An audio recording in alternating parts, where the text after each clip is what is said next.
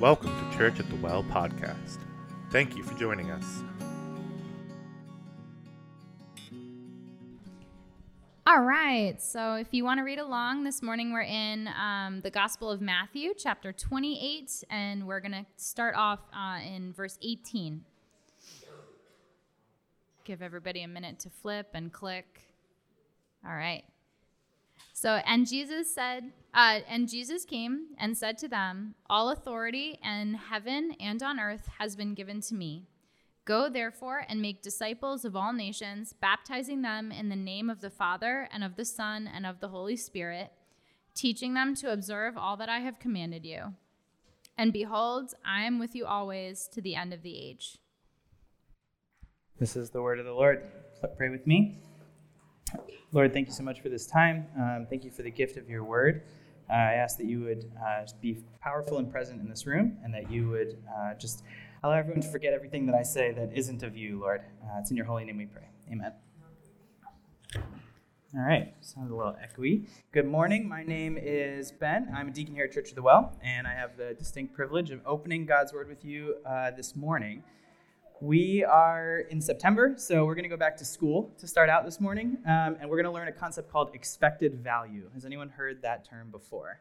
Okay, it's kind of like a weighted average. I'm a nerd, so we're going to go through this, but I promise it's not, if you're one of those people that gets itchy when we talk about math, we're not going to get too bad, I promise, okay?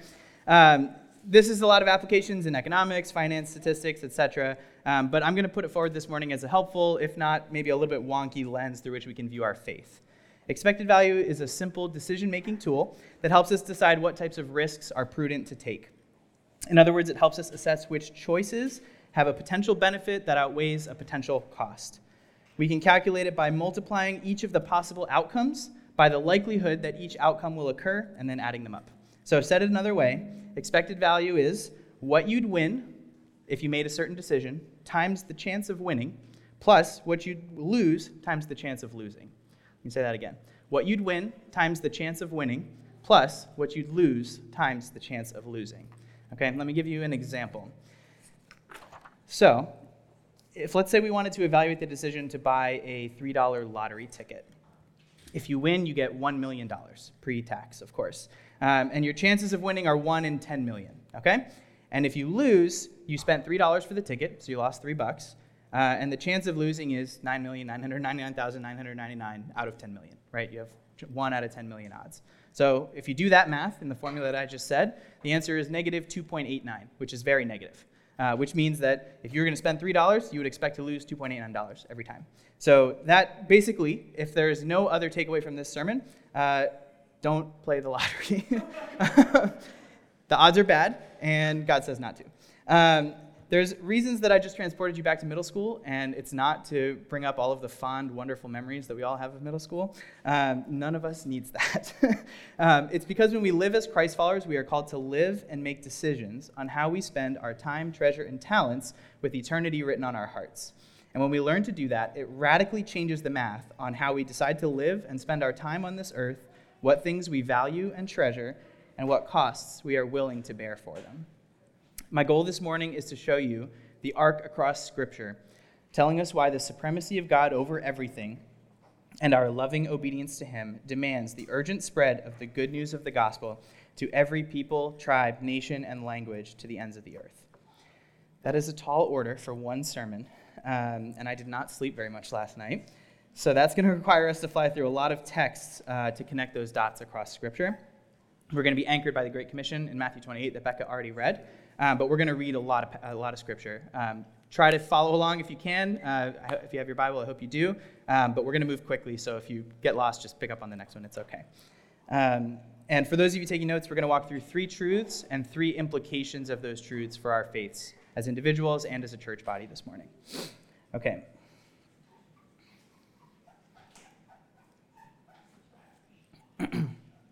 So the first truth is that Jesus is completely and supremely authoritative over all creation. Jesus is completely and supremely authoritative over all creation. We know from John 1, verses 1 through 4, that Jesus was with God and was God in the beginning. That verse says, all things were made through him, and without him nothing was made that was not made.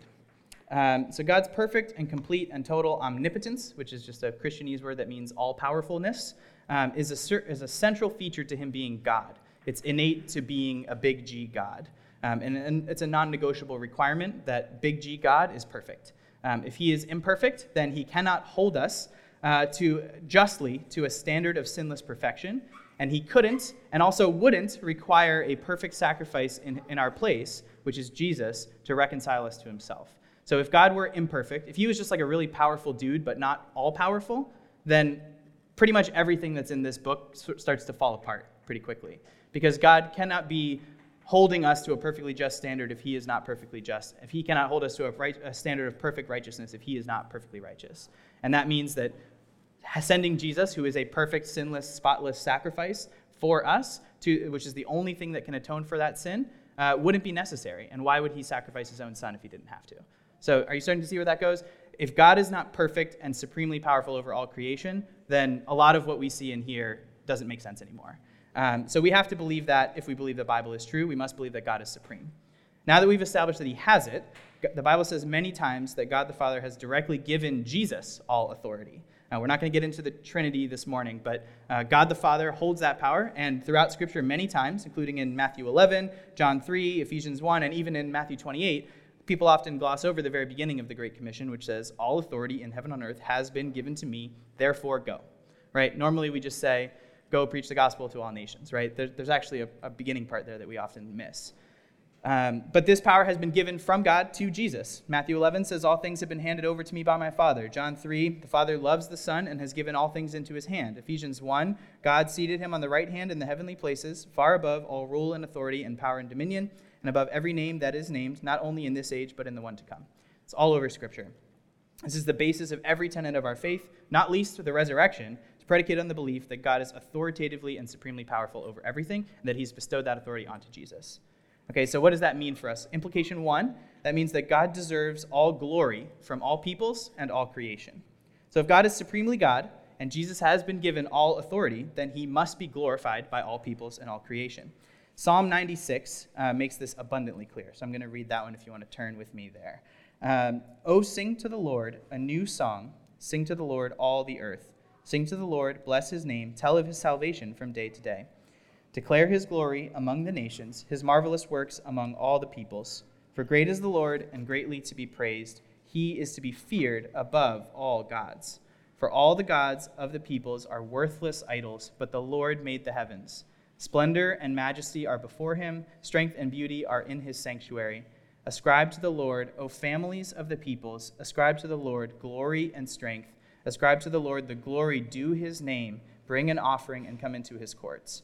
Worship the Lord in the splendor of holiness. Tremble before him, all the earth. Say among the nations, the Lord reigns.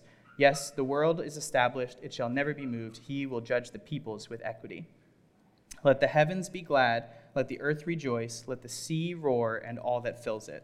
Let the field exult and everything in it. Then shall all the trees of the forest sing for joy before the Lord, for he comes to judge the earth. He will judge the world in righteousness and the peoples in his faithfulness. So all throughout there, we see two themes, right? The first theme is that nature, creation, is crying out to the Lord, right? The forests sing for joy, the field exults, the sea roars, the heavens be glad, the earth rejoices. It is abundantly clear that the songworthiness of who God is proclaimed in nature. It's also abundantly clear that the psalmist here is telling us that we need to do that too. Ascribe to the Lord, the glory and strength due his name, and on and on and on, right? The idea here is that nature, created nature, is praising God by default, and we are also created to praise God by default. We are called to share the song-worthiness of God's power and his mercy among the nations, and we should shout it from the mountaintops, right? I mean, the psalmist's tone here is clearly joyfully excited. Even the forests and trees sing for joy, and we ought to emulate that. And in fact, this is what we were made to do. So Charles Spurgeon, who's a well-known evangelist, once said, God has so made man's heart that nothing can ever fill it but God himself. Right? So it's a super cheesy Christianese thing, but we have a cross-shaped hole in our heart, right? And there's only one thing that can fill it. And when that happens, we sing for joy because that's what we were made to do. And we can't help it, right? So, I mean, even in Luke 19, there's another passage where Jesus says, the Pharisees are basically telling Jesus' disciples to quiet down. They're just exclaiming for joy at who he is. And he says, I tell you, if these were silent, the very stones would cry out. Right? You guys have probably heard that one before. This is something that creation was made to do, and we are part of that. And similar to the same reasoning why we would say that God's perfection requires that in order for him to be God, he must be fully perfect and fully powerful. Similarly for that glory, he cannot receive just some of that glory. He must receive all of it. He alone is worthy of all praise. And the divine attributes that make him God are necessarily perfect, necessarily praiseworthy, and necessarily jealous for glory. And God even gives himself that name in Exodus 34, where he says, do not worship any other God, for the Lord, whose name is jealous, is a jealous God. And when we say jealous, we don't think about it in our sense of like somebody got a cool new toy and you're jealous of it, or a car or whatever.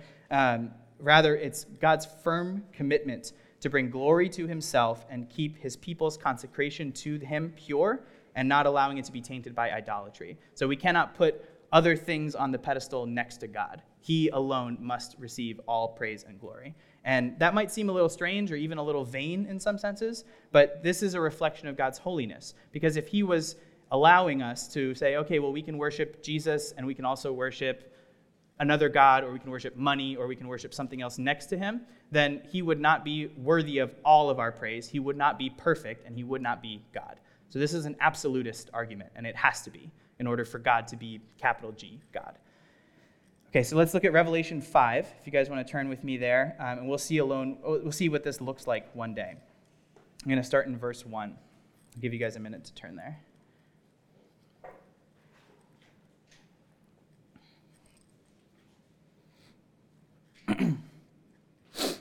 Then I saw in the right hand of him who was seated on the throne a scroll written within and on the back, sealed with 7 seals.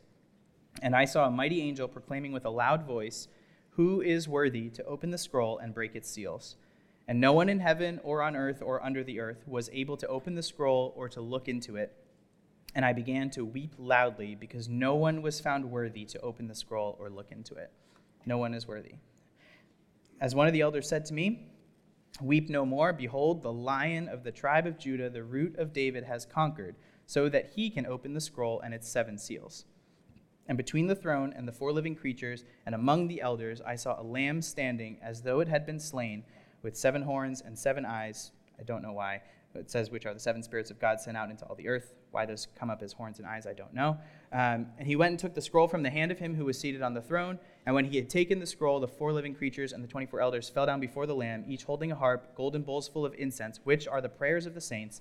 And they sang a new song, saying, worthy are you to take the scroll and open its seals, for you were slain, and by your blood you ransomed people for God from every nation, tribe, language, and people. And you have made them a kingdom and priests to our God, and they shall reign on the earth. So no one was worthy, and then the Lamb was worthy alone, right? Jesus alone is worthy of all the glory, all the honor, all the praise, and all of creation was made to praise him and cannot help but to praise him. We can't add to God's glory by giving him the glory that he deserves. He already has all of it. But what we can do is lead and plead for more and more people to see and reflect and ascribe to him his glory more and more clearly. Okay, truth 2. The church's obedience to the parting command of Christ in Matthew 28 is yet incomplete. So let's reread the Great Commission that Becca read to us from Matthew 28. It says, and Jesus came to them and said, all authority in heaven and on earth has been given to me. Go, therefore, and make disciples of all nations, baptizing them in the name of the Father, the Son, and the Holy Spirit, teaching them to observe all that I have commanded you. Behold, I am with you always to the end of the age. All nations here does not mean geopolitical countries like the U.S. and Canada and China. It means people groups, or the Greek word is ethne, so like ethno-linguistic people groups or clans or tribes. We don't have a perfect definition of what this means, but it pretty much doesn't matter. What it means is that we need people of every sort of corner of the gene pool, the global human gene pool, people of every ethno-linguistic people group, tribe, language, nation, to be calling on the name of Jesus. And that's because he deserves praise in every language and through every cultural lens and from every branch of the gene pool and every corner of the earth. and not some, but all of it. And that brings him more glory, because the expressions of understanding of gospel faith through different cultural lenses and expressed in different languages helps us understand more and more parts of God's character. We took a class one time, my wife and I, on a frontier missions course. It's called Perspectives. If you ever come across it, I highly, highly, highly recommend it. And one of the images that we were taught in that class that really stuck with me is, if you think about translations of the Bible into different languages, or different expressions of faith and different ways that our faith can look in different contexts, some people would say, well, we do it the right way and you do it the wrong way. And there are absolutely right and wrong ways to express faith, and right and wrong ways to translate Scripture.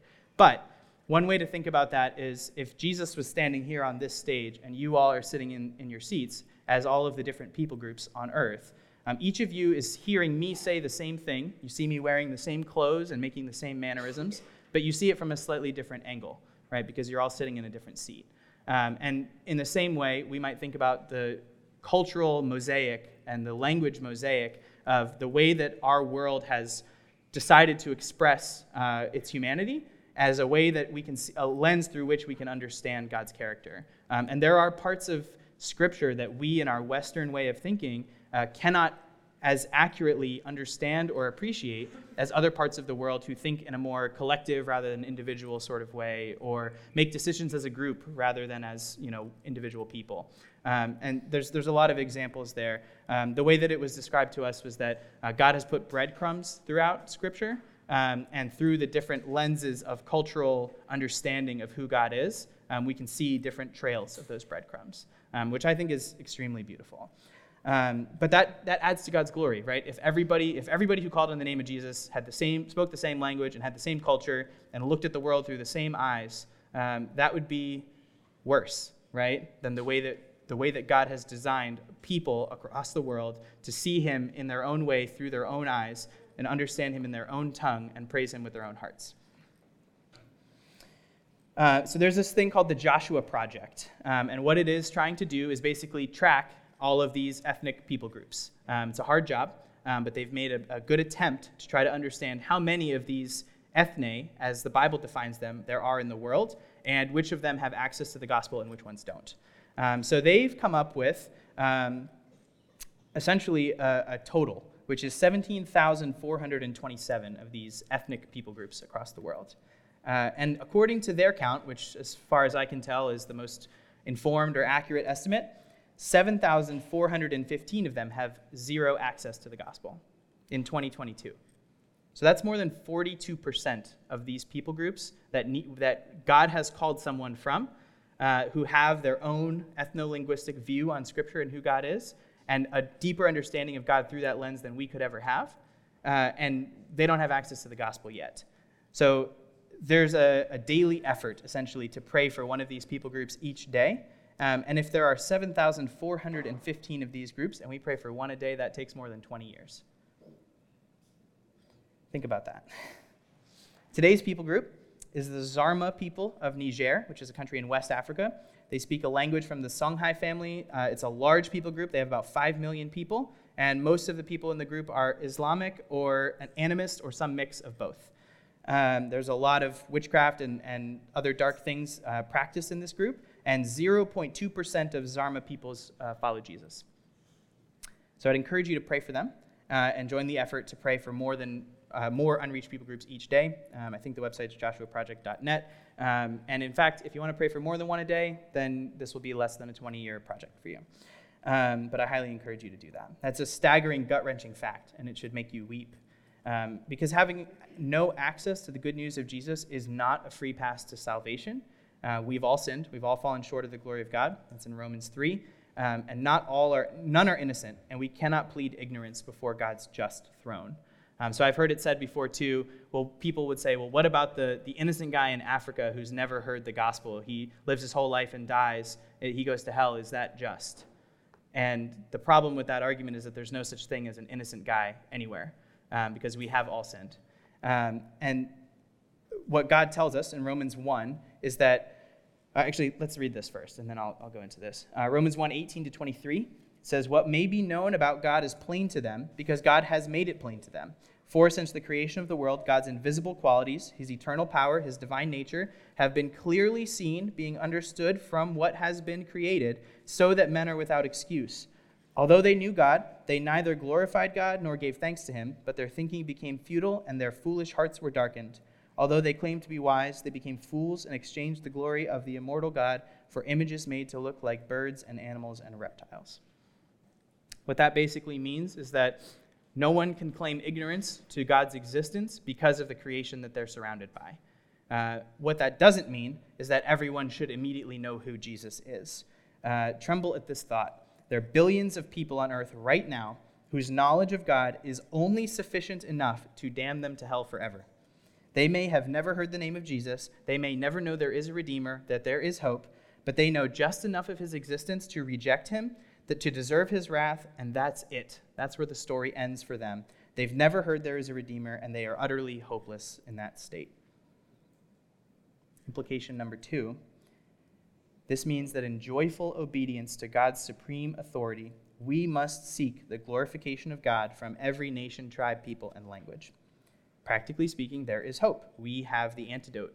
Can you imagine if you discovered the cure for cancer and kept it to yourself? How much time does this spend on your shelf instead of being talked about? While we were yet sinners, Christ died for us, and we hold the cure in our hands, and we fail to share it with people dying eternal deaths all the time. We're commanded by Jesus himself to go and make disciples of all nations, and then the end will come. It's in Matthew 24. We're going to come back to that. We have a lot of work to do. And I feel the church, particularly in this country, has missed the urgency of this command. One way to measure this is just one metric, but in this country, it is estimated that about 3 to 5% of churchgoers give money to their local church. I hope that number is much higher in here, and we're going to go with 5% as a generous estimate. About 25% of those 5% give less than 1/10 of their increase, which is what God commands us to do. Of that giving, we as the collective American church give about 2% of our budgets to missions at all. And of that missions budget, 2% of that 2% goes to getting the gospel to the 7,415 unreached peoples in the world. So back to our math. Some of you are getting itchy. If we multiply those proportions together, 0.0000005% of churchgoer income in this country, by almost every measure, the wealthiest country on earth, is going to reach the unreached. 0.0000005%. Somebody please tell me why that is. We must urgently obey the Great Commission. When I was growing up, my mom used to say to my brothers and I that delayed obedience is disobedience. I think that's a good word for lots of things, but I think that also holds a lot of wisdom for the church in regard to the urgency of the Great Commission. If we don't see Jesus' parting command, this was the last thing he said before he went to heaven, right? So it was probably pretty important. If we don't see that as urgent, or if we ignore it entirely, we either don't truly understand the saving power of the gospel, we don't believe it, or we are actively rebelling against God's will. Those are the 3 choices. If you're a Christ follower, the first 2 don't apply to you, so then you have 3 more choices. John Piper, a pastor that does a lot of very good preaching, says it this way. He says there's only 3 choices for a Christ follower when confronted with the command of the Great Commission. Go, send, or disobey. That's it. So what does that mean? Go means that you answer the call that God might be putting on your heart to lay down all of this and move to a very hard place and learn a very hard language and be faced with difficulty, even persecution or death, in the name of making Jesus famous and bringing him glory from a people group that currently only know enough of who he is to damn them forever. Sending would be praying fervently and giving generously to enable other people to do that. And disobeying would be ignoring the urgency of the Great Commission and actively rebelling against God's will. Those are the choices. A pastor I love and respect once said, "Difficulty is never a reason to disobey. Obedience is not a luxury of the blessed, it is a necessity of the redeemed." I'm going to let that speak for itself. Even when it is difficult, we can take comfort in the fact that the outcome of those efforts is certain. God has promised that he will claim his people from every nation, tribe, people, and tongue, and therefore it will happen, because God said it's going to happen. Likewise, he has already paid for the life of the souls. He has already paid the life of his son, for the elected souls of the unreached. So why would God pay the highest price of all time for souls he does not intend to claim as his own? Why would he put Jesus on the cross if he wasn't going to ransom those people he said he was going to ransom? That means we have work to do. And we won't know that the job is done until there are disciples of Jesus Christ from every nation glorifying him, and when Jesus returns. I said we'd come back to Matthew 24, and here it is. The gospel, verse 14, it says, "The gospel of the kingdom will be proclaimed throughout the whole world as a testimony to all nations, and then the end will come." An evangelist in the 1950s named George Ladd said, "Christ has not yet returned, and therefore the task is not yet done. When it is done, Christ will come, and our responsibility is not to define the terms of what an ethnic people group is, but to complete the task. So long as Christ does not return, our work is undone. Let us get busy and complete our mission." Okay, so let's recap. Jesus is completely and supremely powerful over all creation. That means that God deserves all glory from all peoples and all creation. We are commanded to seek the glorification of God from every nation, and we haven't done it yet. Our obedience to that command is not yet complete. So that naturally leads us to place making long-term, Jesus-honoring, death-defying disciples as the primary goal of the church. Why does the church exist? The church does not exist so that we can eat pastries and sing songs. It exists to bring Jesus glory. Truth number 3, the eternal glory of Jesus is the ultimate goal of the church, and therefore it must be worth any price. So we understand this. The mission statement of our church right here is to make disciples of Jesus Christ who find their greatest joy in his glory. Paul also understood this. Mark 10:29-30 says, "Truly I say to you, there is no one who has left house or brothers or sisters or mother or father or children or lands for my sake and for the gospel who will not receive 100-fold now in this time, and houses and brothers and sisters and mothers and children in the lands with persecutions and in this age to come of eternal life." So Jesus promised it. Paul understood it. We understand it. And he promised to be so much for us that when our life on mission has ended, we won't be able to say that we've sacrificed anything. What that means is that there's nothing that Jesus could ask you to endure that is greater than the sacrifice he has already made for you. You can't out-sacrifice Jesus. So let's go back to that formula of expected value. I'll remind you, it says, what you'd win times the chance of winning plus what you'd lose times the chance of losing. So if the eternal glory of a supremely valuable Jesus is what we win, if the chance of winning is certain, the worst thing we can lose in our life this side of heaven is our life, which regardless of the way it ends, we can count it joyfully as loss, as Paul said, and the chance of losing is quite low. The expected value of eternity is infinitely high, and the way that we live and spend our time, treasure, and talent must radically reflect that expectation. There's another famous quote from a missionary. His name was Jim Elliot. He was a missionary martyred by a people group called the Huarani people in Ecuador in 1952. He and 3 of his friends landed a plane onto a sandy beach in the middle of the jungle to go bring the gospel to these people, and were immediately speared in the heart and left for dead in the river. And there's a lot of amazing things that came out of that. In fact, this entire people group came to know and accept Christ. His widow actually wrote a really amazing book about this. Highly recommend you guys look into his story. But he said something that I will never forget and has been shared widely around the world, which is, he is no fool to give what he cannot keep to gain what he cannot lose. This leads us to implication number 3. The church needs to be willing to pay any price for obedience to this goal.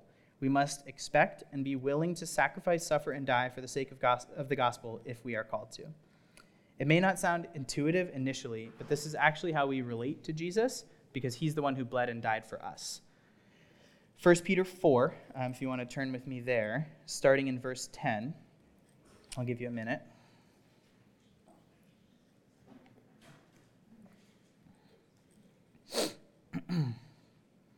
As each has received a gift, use it to serve one another as good stewards of God's varied grace. For whoever speaks, as one who speaks oracles of God, whoever serves by the strength that God supplies, in order that in everything God may be glorified through Jesus Christ. To him belong glory and dominion forever and ever. Amen. Verse 12, Beloved, do not be surprised at the fiery trial when it comes upon you to test you, as though something strange were happening to you. But rejoice insofar as you share Christ's sufferings, that you may also rejoice and be glad when his glory is revealed. If you are insulted for the name of Christ, you are blessed, because the Spirit of glory and of God rests upon you. Okay, this doesn't mean that everyone is called to suffer and die or to go to the ends of the earth and the hardest corners of the world for the sake of the gospel. But some of you might be. Statistically, some of you might be. And we all must be willing. So I would encourage you that if you feel a tug on your heart and you're saying, I wonder if that might be me, please don't suppress that, but explore it. And I just so happen to be our deacon over missions efforts at our church, so you can come talk to me about it. But we all must be willing. Fortunately, if eternity is written on our hearts, then this world is not our home. The worst thing someone can do to us is kill us, and then we get to be with Jesus. As Paul says, to live is Christ and to die is gain. Our church supports a missionary in Turkey. His name is Pastor Kerem. He is an amazing person. He was here 3 years ago, before COVID, and he's hopefully going to come back in the summer next year. We're working on that. And we are probably going to send a few of you guys to go visit him next year as well, so we'll talk about that at some point soon. But he is a guy with an amazing story and an amazing heart, and I won't get into it now, but he has said it this way. When he's had Turkish police putting warrants out for his arrest and banging down his door because he's sharing the gospel, he literally got quoted in the newspaper one time in Antalya, Turkey, where he lives, saying, "You cannot threaten me with glory." And he chuckles at the fact that they decided to publish that quote. He loves it. But the worst thing that they can do is send you to be with Jesus. Okay, so church, what do we do with this? We store up our treasures in heaven and not on earth. Kevin says it all the time. It's Kevin's life verse. I think it's tattooed on his arm, that we must deny ourselves, take up our cross, and follow him, from Luke 9. That's Luke 9:23. But if you actually read 24 and 25 right after that, it says, "For whoever would save his life will lose it, but whoever loses his life for my sake will save it. For what does it profit a man if he gains the whole world and loses his soul?" How much you believe this can be easily seen in how you live your life on this side of heaven.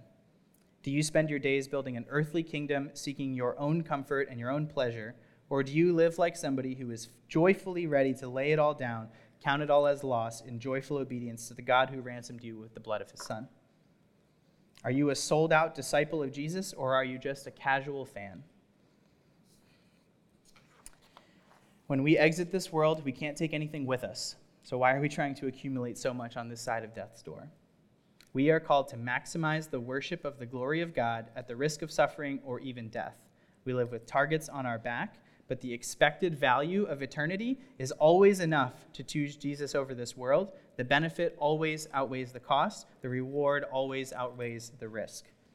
The prize is an unfading crown of glory, an inheritance of heaven, eternity at the feet of Jesus, and joy in this life. And the absolute worst the risk can be is the full and infinitesimal scope of your life on earth. When we live to maximize anything else that is temporal on this earth, we miss the greatest thing that this world has to offer. We don't run to Jesus for comfort in this world. We run to Jesus because he's better than anything this world has to offer. So, how can your life display the worth of Christ? I would challenge you to spend your time, your treasure, and your talents in such a manner that shows that Christ is more valuable to you than comfort and pleasure and status and security. John Piper says, "The way that we display the supreme worth of Jesus in our lives is by treasuring Christ above all things and then making life choices that show that our joy is not finally in things or in people, but in Christ alone." All right, so ask yourselves these questions. If you could be immortal and young, and I'll give you successful and attractive and rich and popular in this world, would you take it? Does your desire for Jesus' return outweigh your desire for earthly things, even good earthly things like family and marriage and children and school and fruitful work? On which side of heaven do you store your treasure? If you do believe that Jesus is supreme and worthy of all glory, then what are you doing to joyfully obey the command to make disciples that find their greatest joy in that glory? And lastly, what about your life displays the treasured worth of Jesus above all things? And what needs to change for you to be all in? Pray with me.